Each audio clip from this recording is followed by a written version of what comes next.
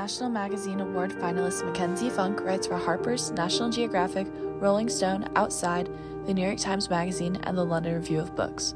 His first book, Windfall, won a Penn Literary Award and was named Book of the Year by The New Yorker, Mother Jones, Salon, and Amazon.com.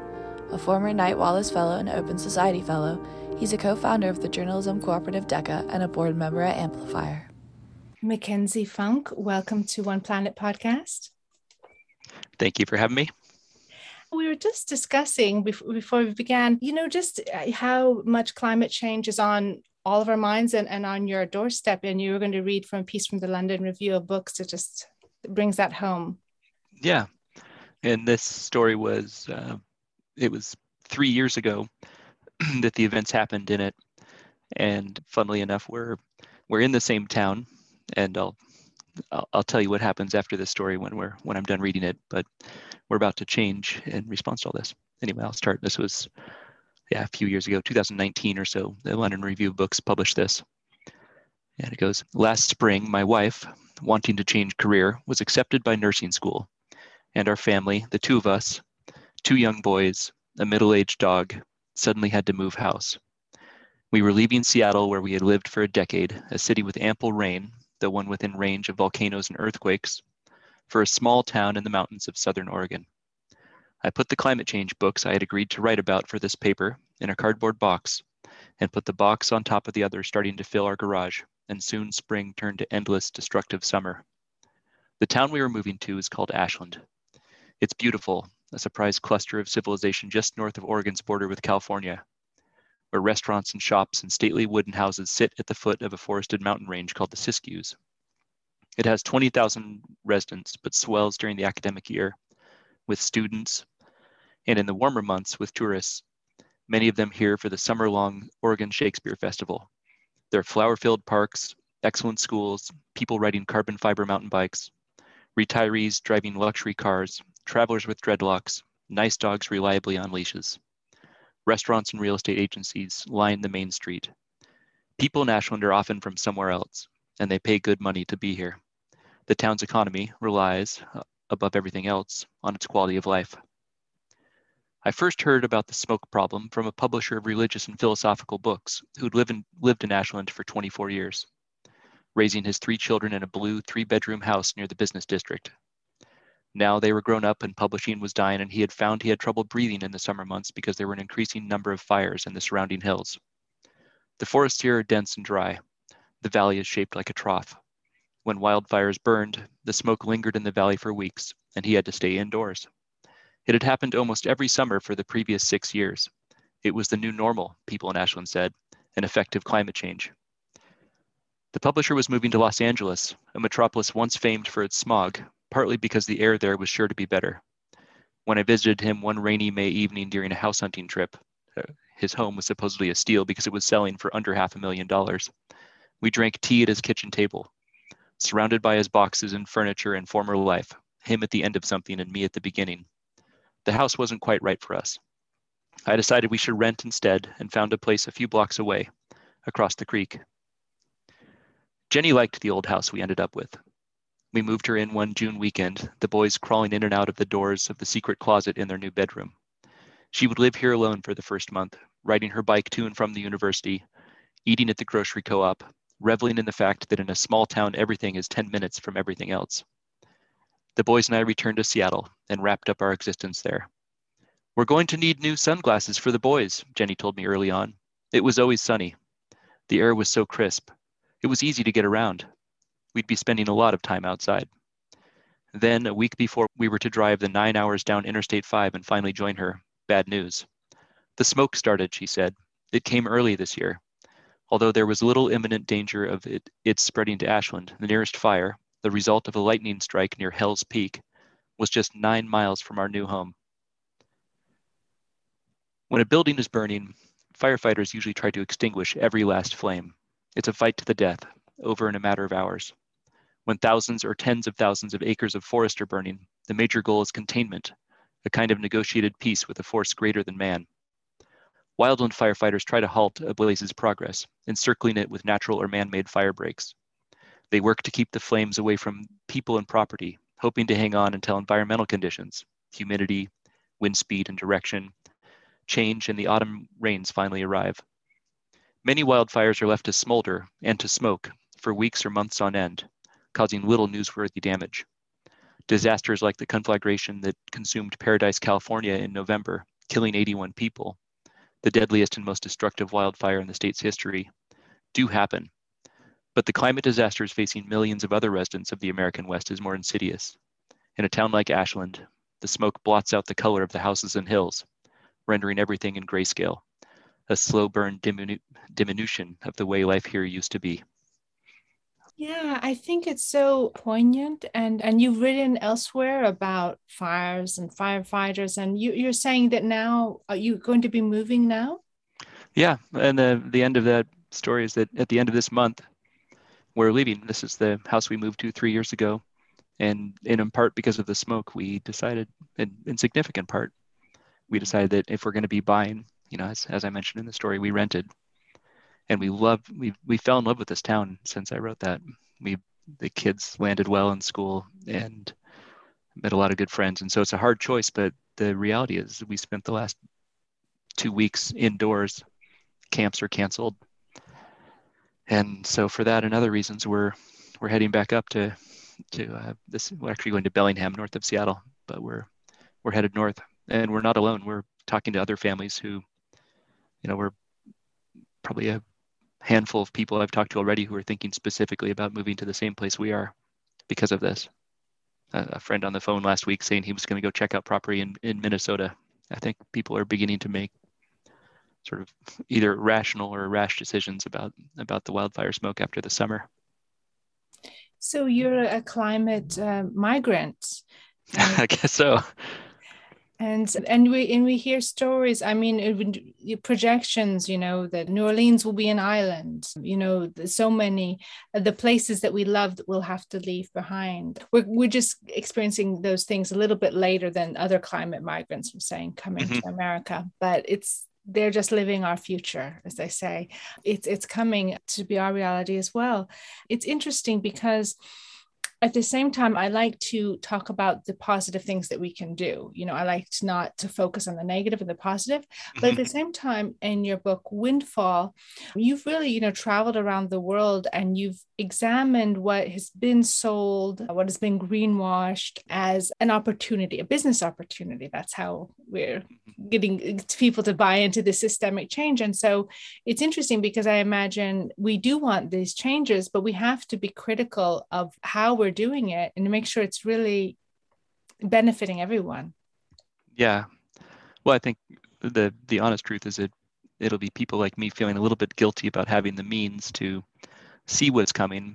I've got the background to know what's coming and to take steps to protect my family. That's absolutely what this is. And not everyone, of course, not even a very small portion of the planet has that level of privilege to be able to not just have the foresight to see it because of just the background of education I got, or the means to just pick up and move. It's a very small sliver of humanity. And it's just degrees to which it's going to be worse for others. And I think the big moral failing is that you'll see on a personal level, on an individual level, and then on a national level, you'll see the nation state equivalent of people like me sort of defending their borders, building seawalls, building desalination plants, all these things that will to adapt to climate change. That's a big part of the infrastructure push that Biden was going for, that President Biden's is going for. I think especially this summer, people have been talking a lot about climate change and adapting to it. But to be clear, what that usually means is protecting nice places from the ravages of the elements, or sometimes from the people trying to get in. And by nice, I mean rich. And the big policy challenge nationally and then especially internationally is what to do about everybody else who isn't New York City and able to build themselves a massive seawall, or isn't someone like me who can just pick up and leave because we have that kind of mobility. And even where I went in places like Bangladesh, it's not the poorest people who are moving.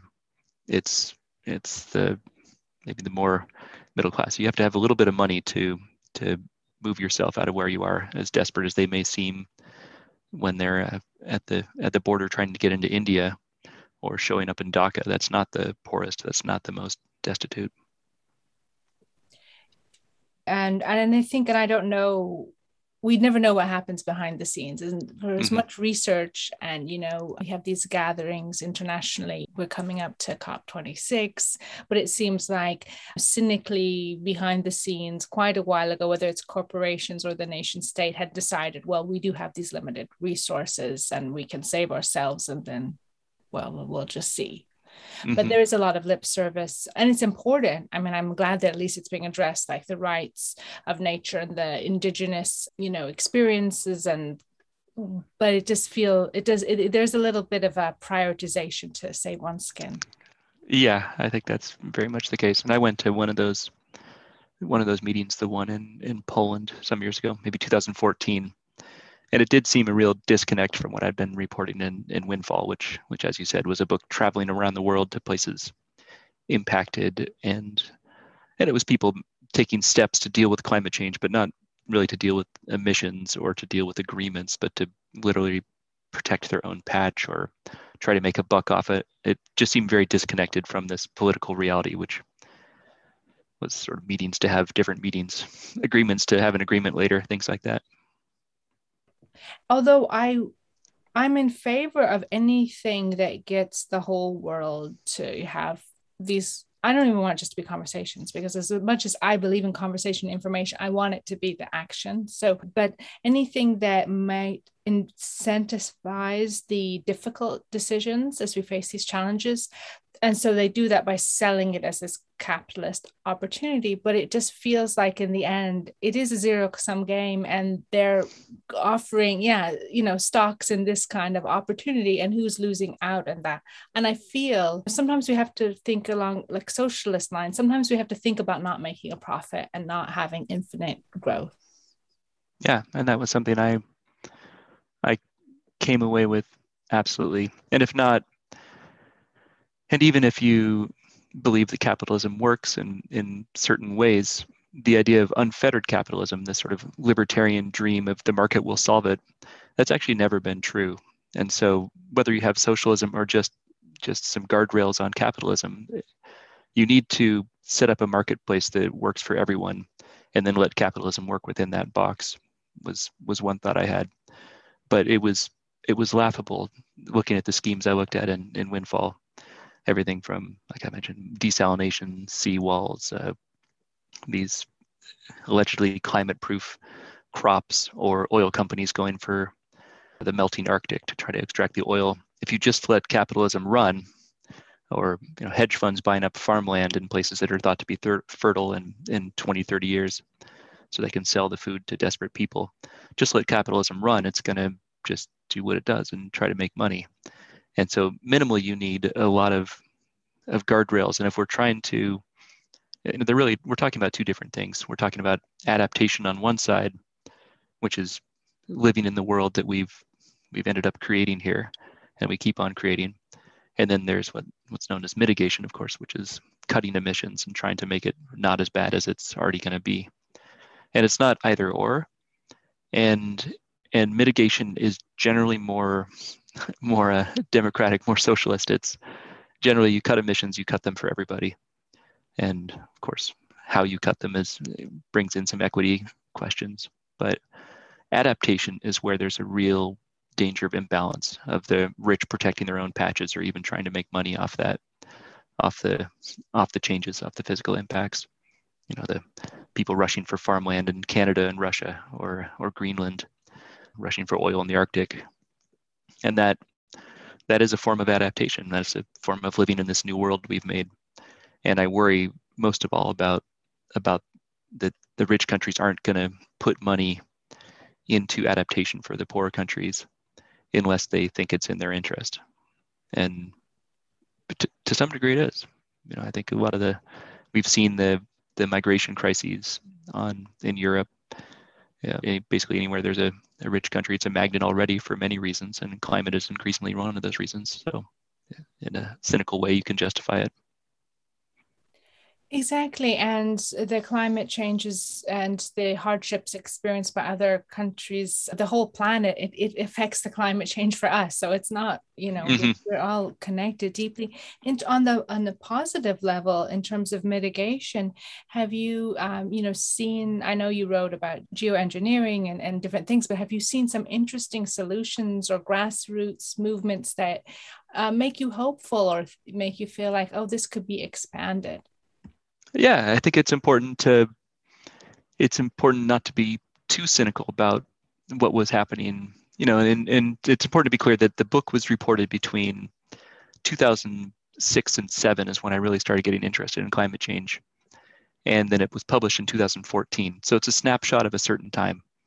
But even in that time, the bulk of the money was going toward mitigation. It was toward solar, toward wind energy, especially I was looking mostly at the United States for these things. You're looking at Wall Street and where they're putting their money. They were putting their money where you would think, where the layperson would say, oh, people are investing in climate change. They're investing in electric cars and all these things.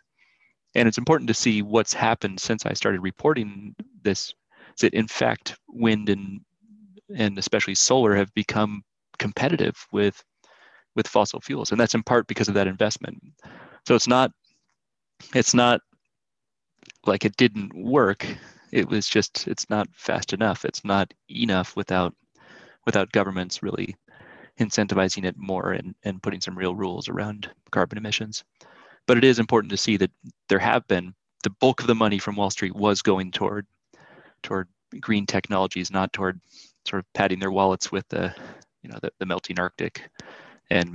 But they were doing both. And of course, the worse job we do at mitigation, the more the money will have to shift toward adaptation, and then there's just more chance of inequity if you do that. And so I was seeing more money go toward these schemes to adapt, and I think we'll increasingly see that. But I think we're going to just see more money going in both directions.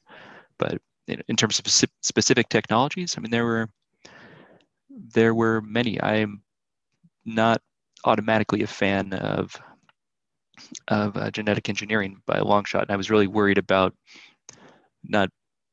I was worried about how cavalier some of the stuff with the genetically modified mosquitoes seemed to be around how they did their testing for these mosquitoes that were, what they call them, super sexy male mosquitoes that they would genetically engineer to make the females want to mate with them. And then they would have this kill pill basically built within them that would kill all the mosquitoes after one generation.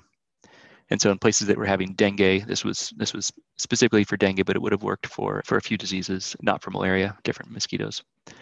But the technology did eventually seem to have an impact. And these early studies they did that didn't have enough buy-in or enough explanation to the larger public, they seem to have gotten past that. And so on that one, I said, okay, this still freaks me out, but it is a technological solution that seems to be working and is helping save lives. So that one I was sort of agnostic on, or at least more ambiguous.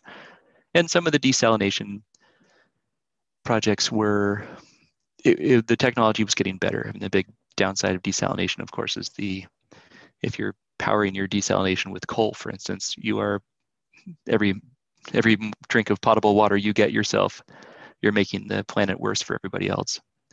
But the membrane technology was getting better, and there were new techniques coming along, and the plants were getting more efficient. And so you could see some hope in that, but these are all still kind of band-aid solutions to the bigger problem.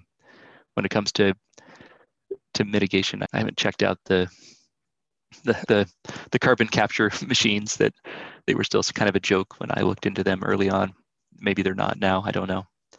I am still deeply skeptical of geoengineering, even if that's a clear case of something that maybe it would work in terms of lowering the temperature of the planet, but it wouldn't work in terms of helping the people on the planet live the lives they've been living. That's my concern so far. And specifically, it looks like it could, at least the ones I studied, and this is again almost 10 years ago now, it could disrupt the monsoon. So it could really hurt Africa and India, which would otherwise get plenty of climate impacts. And so you may lower the temperature, but it wouldn't fix the climate per se. It would still, weather patterns would still be problematic. My name is Em Weddle. I'm a social justice and human rights podcaster for One Planet. I'm in my senior year at Virginia Tech studying political science and sociology. Right now you're listening to Mia Funk sit down to talk with McKenzie Funk about his experiences as a journalist and as a human concerning climate change, forest fires, and the dangers to our planet. Funk speaks with a passion and urgency about the state of the environment from a place of social awareness. He recognizes that he's in a place of privilege to know and to be aware of what's happening around us. His personal stories about his family hit close to home, and through those stories we can all see what it's like to raise a family in a dangerous environment, though Funk was lucky enough to be able to move cities. As he points out, many are not as fortunate.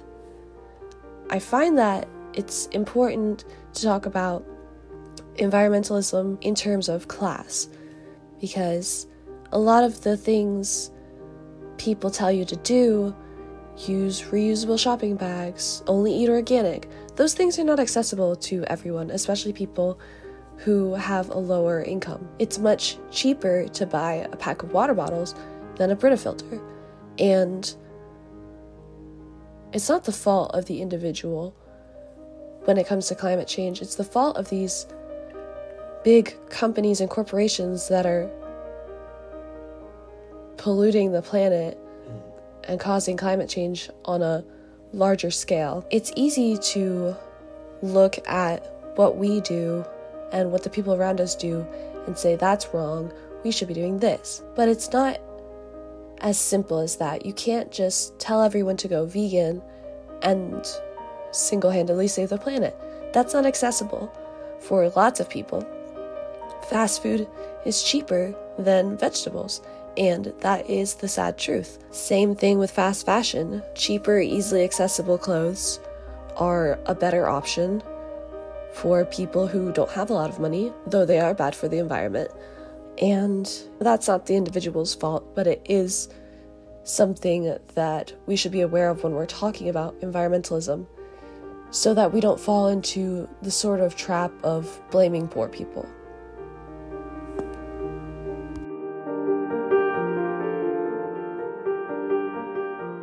I mean, I've done interviews with some people who are, regreening the deserts. And I don't know, I think that's slow, obviously, but that's somehow seems to me more benign. As far as I haven't seen the negatives. Some of the geoengineering is a little bit, speculative, and I feel like we don't know what kind of imbalance. But the carbon capture, I think it's advanced a lot. I'm hearing a lot of, I think sensible people talk about it. So yeah, I think it's great if we can. I don't know about burying it in concrete. And geoengineering, to be clear, I was talking about the SRM, the solar radiation management, which is shooting up, basically mimicking a volcano, shooting sulfur particles up into the sky to create a shield, basically, and not these kind of regreening projects, which I think you're right are more hopeful, but slow. Although some of the ones in Israel, there were these projects where people were complaining about someone stealing rain from the next valley over. If they're also cloud seeding or anything like that, or pulling moisture from the air, then is it sort of like stealing water from the person downstream from you? So I don't know, in terms of the wildfires that are taking place in America and elsewhere, is there some kind of cloud seeding taking place as a solution? I haven't heard that. I don't think so. I think cloud seeding was more for agriculture. I looked at it in the snowy mountains in Australia a little bit, where they were doing a couple projects there. It was mostly experimental at that stage.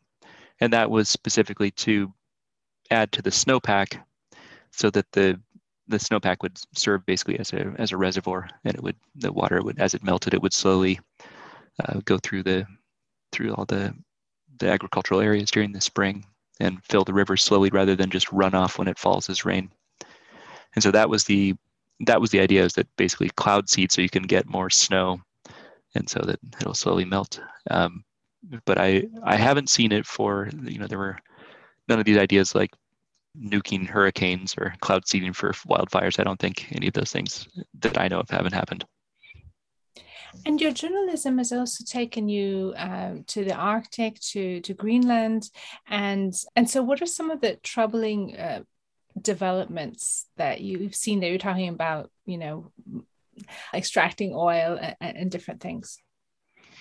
Yeah, the Arctic is where I really started reporting on climate change, and I guess that's sort of obvious because it's warming up so much faster than the rest of the world. And I was a journalist in my 20s, I suppose, still when I went up there, and my first trip, which also opens up the book, was about the Canadian military going into the Northwest Passage, which had yet to open up, and they went up to the Northwest Passage, which of course is this storied route between the Atlantic and the Pacific that explorers looked for forever. And the worry that the Canadians had was that although they own land on both sides of the passage, that ships would be able to just cross through there, militaries, anybody who wanted to go through there, and Canada would have no say over who went there, especially if there was a lot of oil extraction, that maybe oil tankers would soon be running right through these straits, right by these indigenous lands. And so the Canadian military went up there to basically make a statement to say, this is ours. This is our territory. And it was sort of comical, in at least my take, in that the Canadian military is basically threatening its allies, and it's much smaller than some of its allies, notably the United States.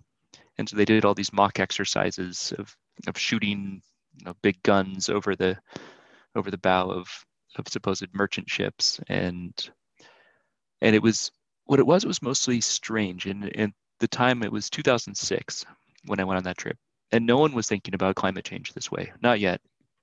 Al Gore's Inconvenient Truth had just come out, and we were still just talking about the UN agreements, or mitigation measures, light bulbs, inflating our tires in our cars, these basic things. And there was not a very sophisticated conversation yet about what people and countries would really do when it came to climate change. So as much as there were the things I saw, but really it was the way that I saw military strategists think about climate change, and soldiers, and when it actually touches people's lives in the West and North, which it had really yet to do much. It was just a very different reaction than I'm going to go back and recycle more, which was what everyone not everyone, but your typical person on the street thought, okay, once you believe in climate change, then you're just going to go do this thing and try to stop it. And for me, going in the Arctic early on, where you could really see the effects of climate change before most anywhere else, it was the psychological that I understood. That people's first response to climate change isn't necessarily what we would want it to be or think it would be, but it's really, how's this going to affect my life? And kind of all my reporting on climate went from there. And it's fear, greed, all these usual human emotions that I think they're more interesting to read about than UN meetings, but they're also, I think, really important if we think about what's really going to happen in the next 30, 50 years. So I could talk endlessly about the individual things I saw, because I did see the US and Russia trying to claim the seabed in order to get oil-rich territory. I went around Greenland as the political parties promoted the coming independence from Denmark, which will be fueled by fossil fuel deposits, by zinc, uranium, rare earth minerals, offshore oil. Basically, Denmark gives so much money to Greenland that the only way that Greenland can be independent is to kind of sign away a lot of its mineral rights. And that was basically the trade that most of the political parties were willing to make. The more liberal ones, actually, it was the conservatives who wanted to stay with Denmark. And it was the liberal parties who said, yes, we want independence and we can do this ourselves. But the way they do it, of course, is bring in these international corporations, these mining companies, which are not historically the biggest friends to indigenous communities. And so it was an interesting trade. It was kick off the the colonists and bring in, the mining companies, oil companies. But yeah, that was what was happening all over. But the Arctic was but the most important thing, like I said, was really beginning to see that people weren't going to react in the way that we thought they would, or at least not just in that way. And I think it's an important insight. Speaking about the military reaction to climate change, and, in America, there, of course, has this huge standing army. And, it's really one of the largest socialist, bodies. And I really would love to see, and perhaps it's utopian, but I would really love to see all of that energy maybe redirected towards, putting up solar panels and wind farms. And I mean, it's a great organizational capacity. And I just feel like it's so misdirected. We now see, return of troops, scaling down, and I don't even know what was achieved, really. If one had really seen into the future, I'm not sure what was actually achieved. And I would have loved to have seen that energy put towards, helping save the planet. Yeah, that's a good point, that if in 2001 we had put those trillions into something other than nation building, then I think we would be in a safer world than we are now. And so that's absolutely true. And what I will say about the military is one, I won't say it's apolitical, but it's not as beholden to the political parties or ideologies. And so the military was earlier in this country to finally believe in climate change and take action based on it. So when it comes to climate, in some ways, the military has been somewhat progressive insofar as they're drawing up plans to protect naval bases like Norfolk that could be having to deal with sea level rise. They were looking very early about the strategic implications of a third open ocean in the Arctic, not a third, but anyway, another major open ocean in the Arctic. And early on, the Pentagon was gaming out what that would look like. Would it be a new Cold War? Would it be a place to have agreement? And also in terms of emissions, I think they are. I don't think it's doing that much, but I do know the military is looking at trying to cut emissions, given how moving all those armaments and those fuel-intensive armaments all over the world is a huge amount of fuel, and it's probably wise not to be so dependent on fuel anyway if you're a military force. So I think they're trying to be more fuel efficient as well. But again, and another important thing is the psychological, and in terms of talking to people who don't believe climate change is real, it's, of course, military leaders reach a different community than do the typical environmentalists. And so when the military does speak on climate change, I think it does sway opinion here. And that's important to a degree. Well, it would be great. I know it's not your area of expertise, but I think it would be great to get them behind something, because you have all that infrastructure. And the one thing is that we've been keeping, soldiers, or I prefer like peacekeeping missions, but we've been keeping them employed in certain activities. And it would just be great just to see it affect, push towards positive change.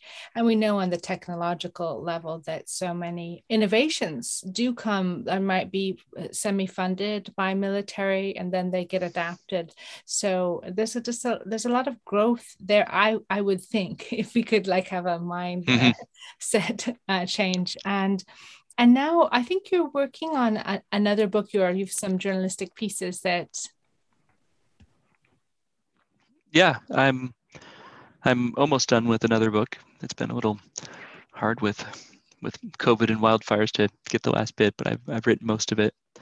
But the new topic is, in theory, a little different than climate change, but it's similar in the sense that it's a way to tell a story about a very big systemic risk that kind of grows that we don't care too much about, and the topic being privacy and power and data.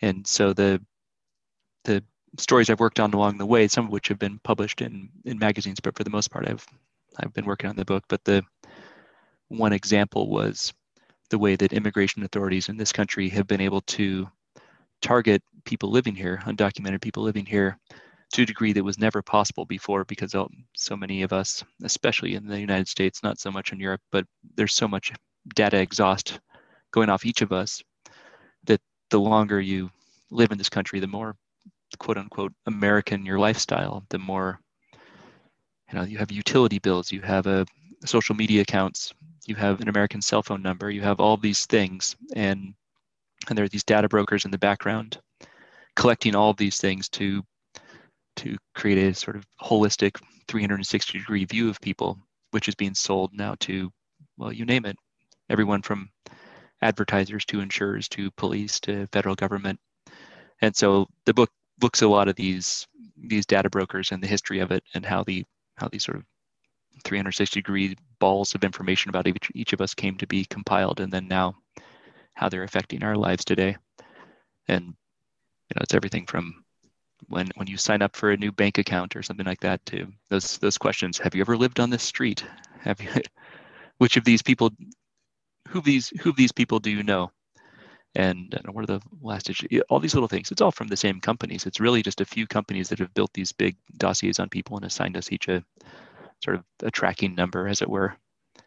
And so yeah, that's the thing. And what it has to, where it relates to climate change, is that, one, it can be really boring and dense if you look at the science or the technology, at least to a layperson. I think obviously it's very interesting if you're in that field, but to try to understand the bureaucracy of it and the logistics of it and all that top level stuff, it's a lot to get through.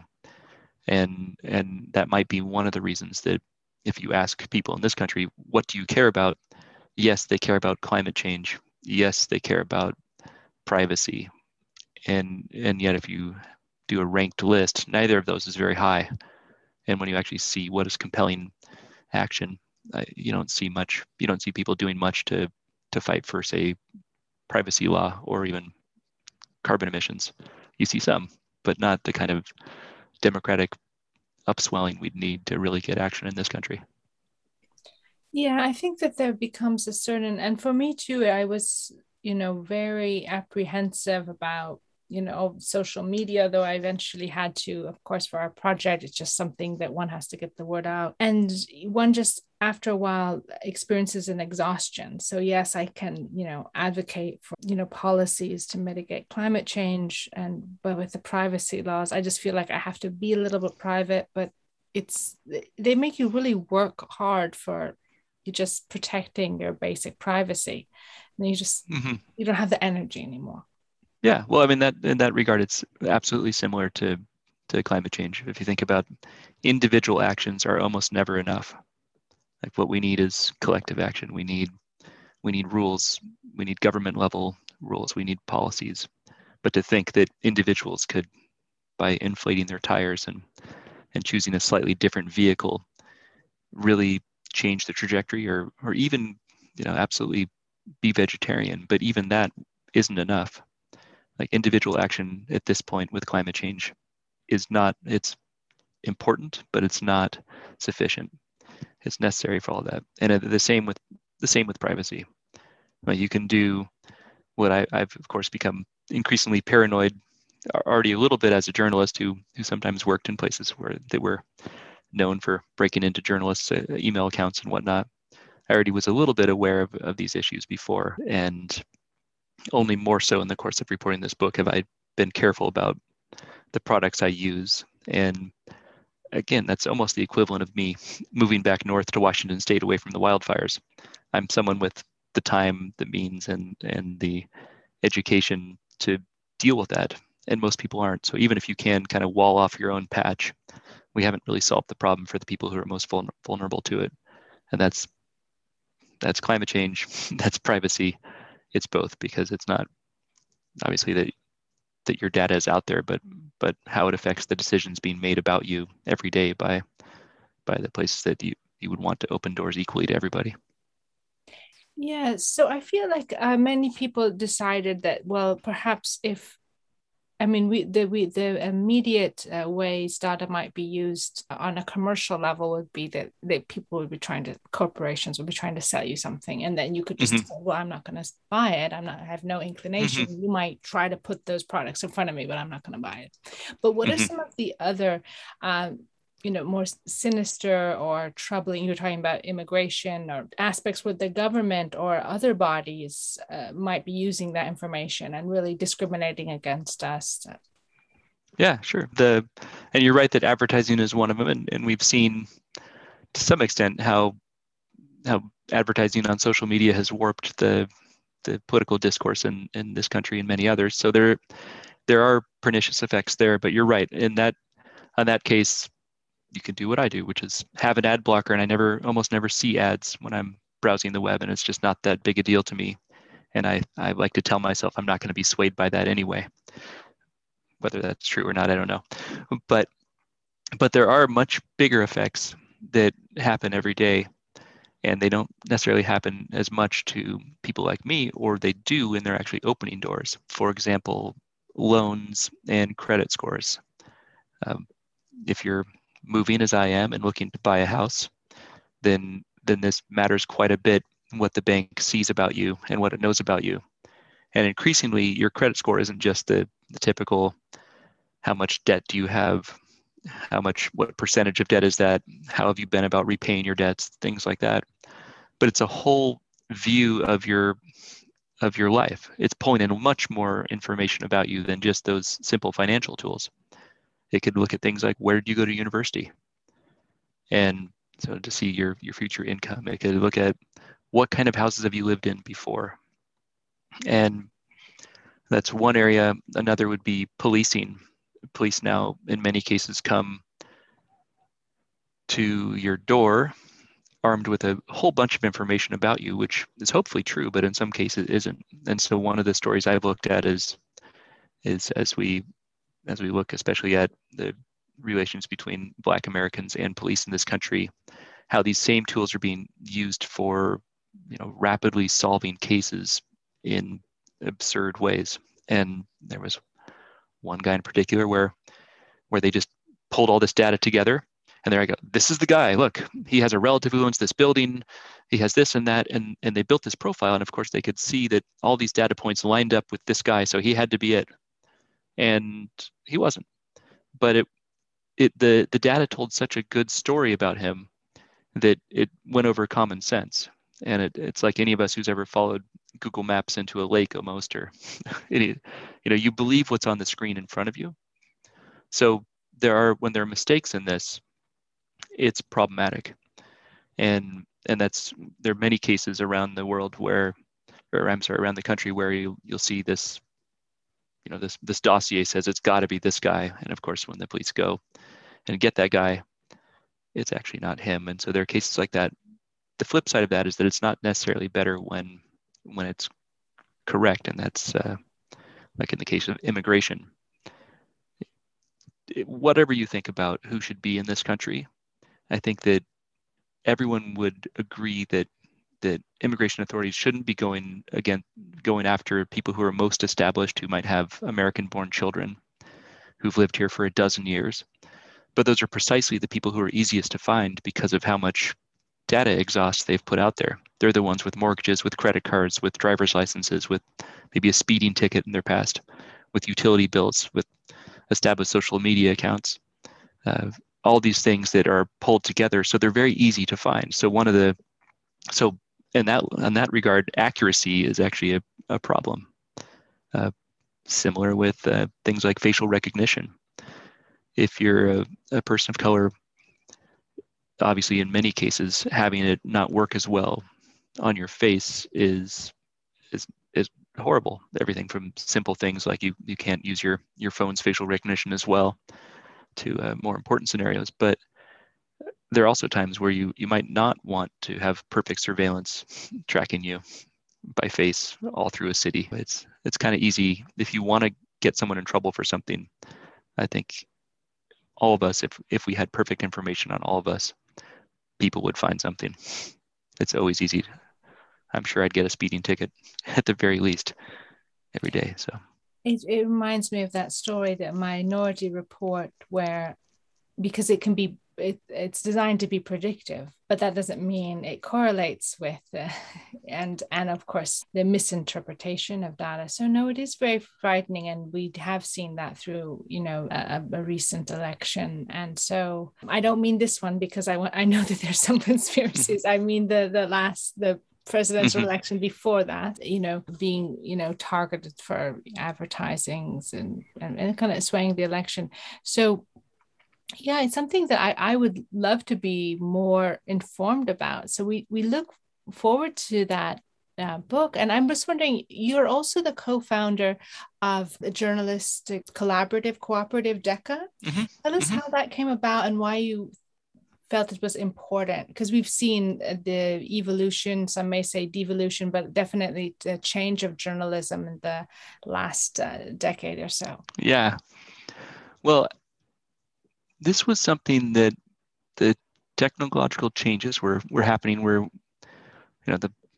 speaking of advertising and the data about you, of course, one big effect of all this information that's been collected is that it's much easier to target people with ads based on what they're browsing on the internet or anything else they have about you. So the idea that you would want to go to a magazine, as you used to in the magazine's publishing side, would go to advertisers and say, look, our readership is 65% males between the ages of 25 and 35 with an average income of $120,000. These are people you absolutely want to advertise to. They're young. They're going to sort of get brand loyalty as they get older.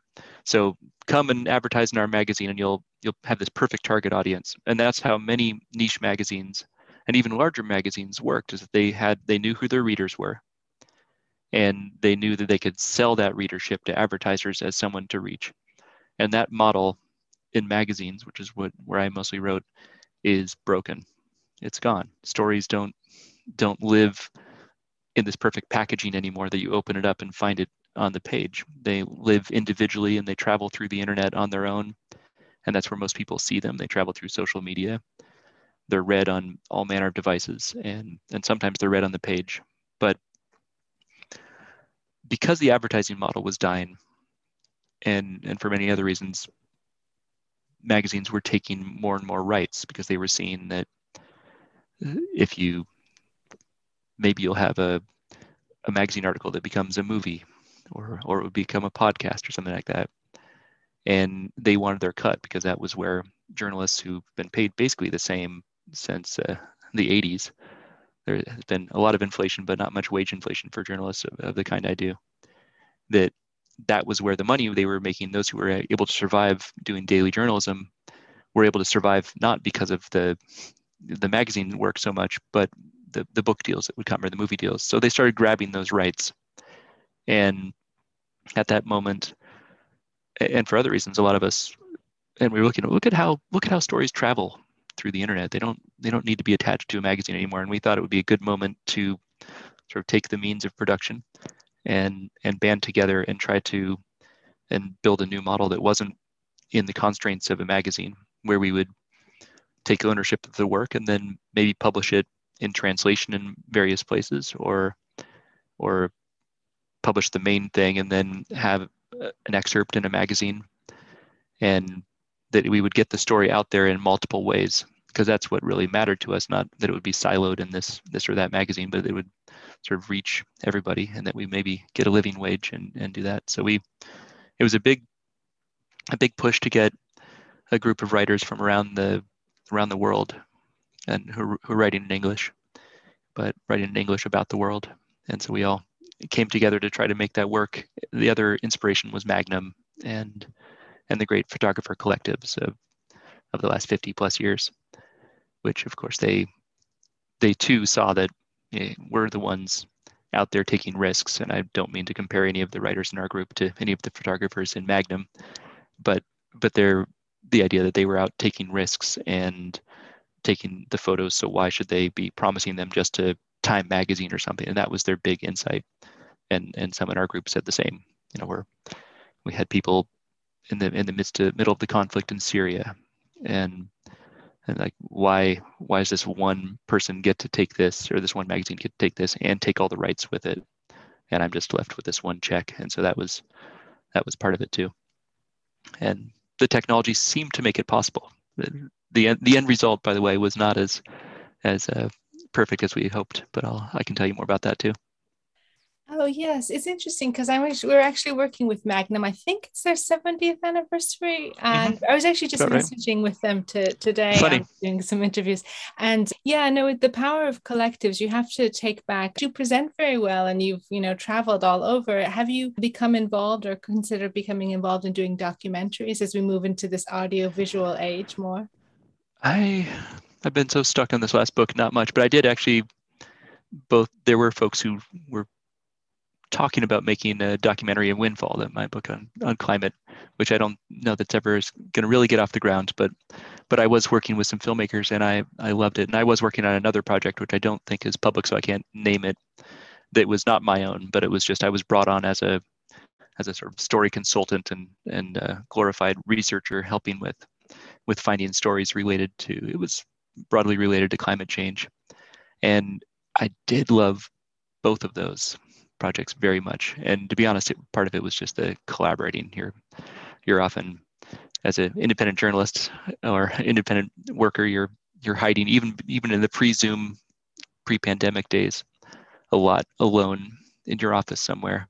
And for me, just to have this group of people I was checking in with weekly and working toward a common goal was fun. And it reminded me of my early days in magazines. And I have from time to time been a talking head for a few minutes on documentaries, and that was fun enough, but I haven't gone too much further on that. We'll see. It's interesting. I think you take very well to it. And I think that it's interesting the different ways of storytelling where you can be so expansive in long form journalism or within a documentary when you just do the word count. It takes a little bit of an adjustment, like, oh, I don't have to say that. The picture is going to say that for me. Right. Well, I can say one of my good friends and a fellow journalist named Damon Tabor, he and I went and did a story that was related to climate change. It was about, long and short, there was a Canadian former dentist who was buying up the water rights to glaciers in Iceland and then trying to sell it was a very strange story. And it turned out to be, I'm not sure it was a Ponzi scheme. I think that we came away thinking that this guy he believed in climate change. He believed that water was going to be the future gold. And he was willing to cut all manner of corners to make his business idea work, but it wasn't pure scam. It was more like a scammer willing to do anything because he believed in this crazy idea.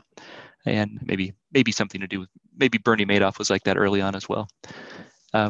Long story short, though, we did bring microphones, Damon and I did, to Iceland with us. And we drove all over Iceland trying to find this dentist who was hiding out from authorities. And we recorded our conversations and had a great time. And we brought him back to the radio producer. It was Radio Lab. And the guy was so nice about it, but he was like, your recording quality is so horrible. We can't do it. We can't use this. And he even sent us a little guide on making podcasts about sort of how to do your recordings and all that. So I would say maybe, but we'd have to get some new skills, I guess, or be more careful. Like we were doing things like recording in loud cafes, which any podcaster knows not to do.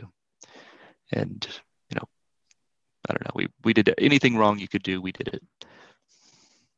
Yeah, technical skills are always important. We can't neglect those. I mean, also knowing how to get a good story is another thing, but I'm sure you can pick up those pretty quickly because the more difficult skill is being able to tell stories and get the trust of the people who are confiding in you. And the technical skills, I feel like, we all have a cell phone now and we can figure it out.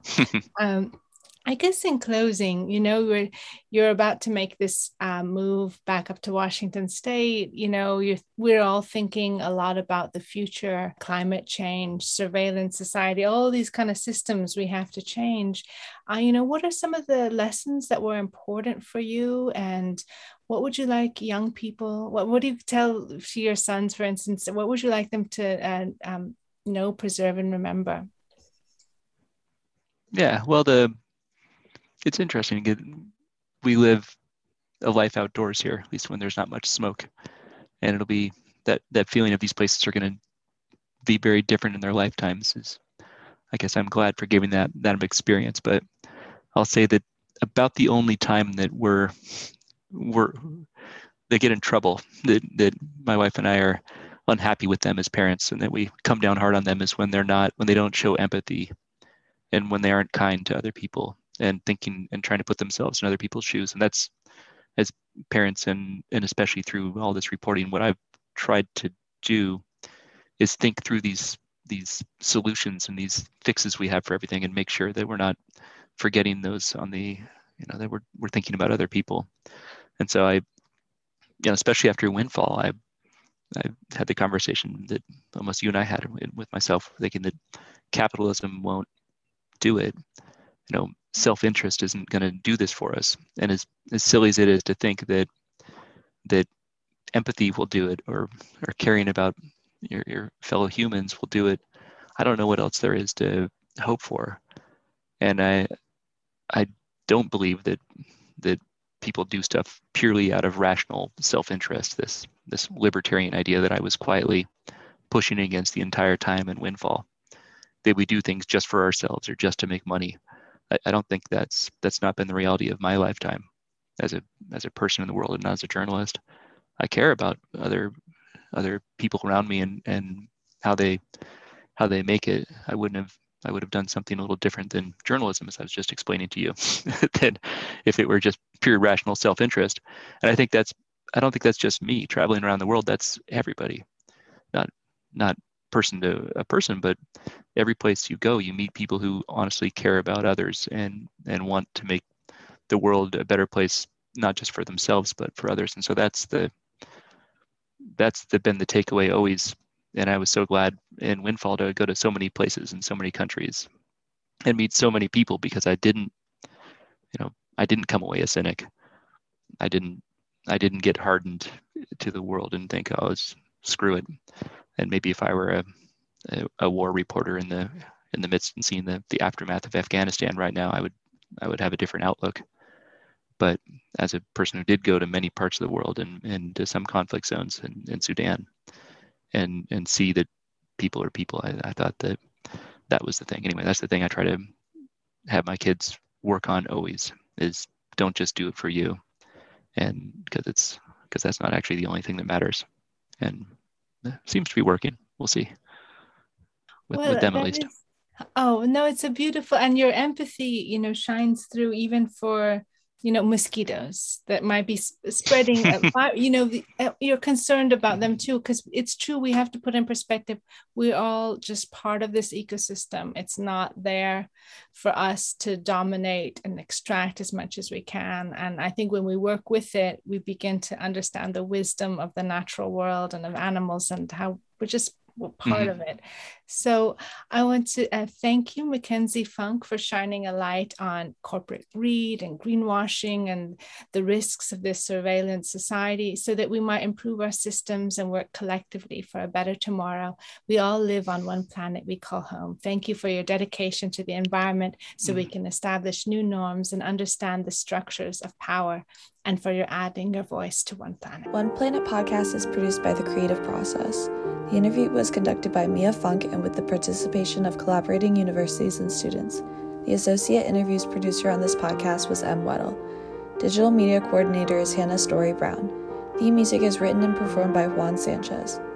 We hope you've enjoyed this program. If you would like to get involved with One Planet and be a part of climate change solution, drop us a line at team@oneplanetpodcast.org. Thank you for listening.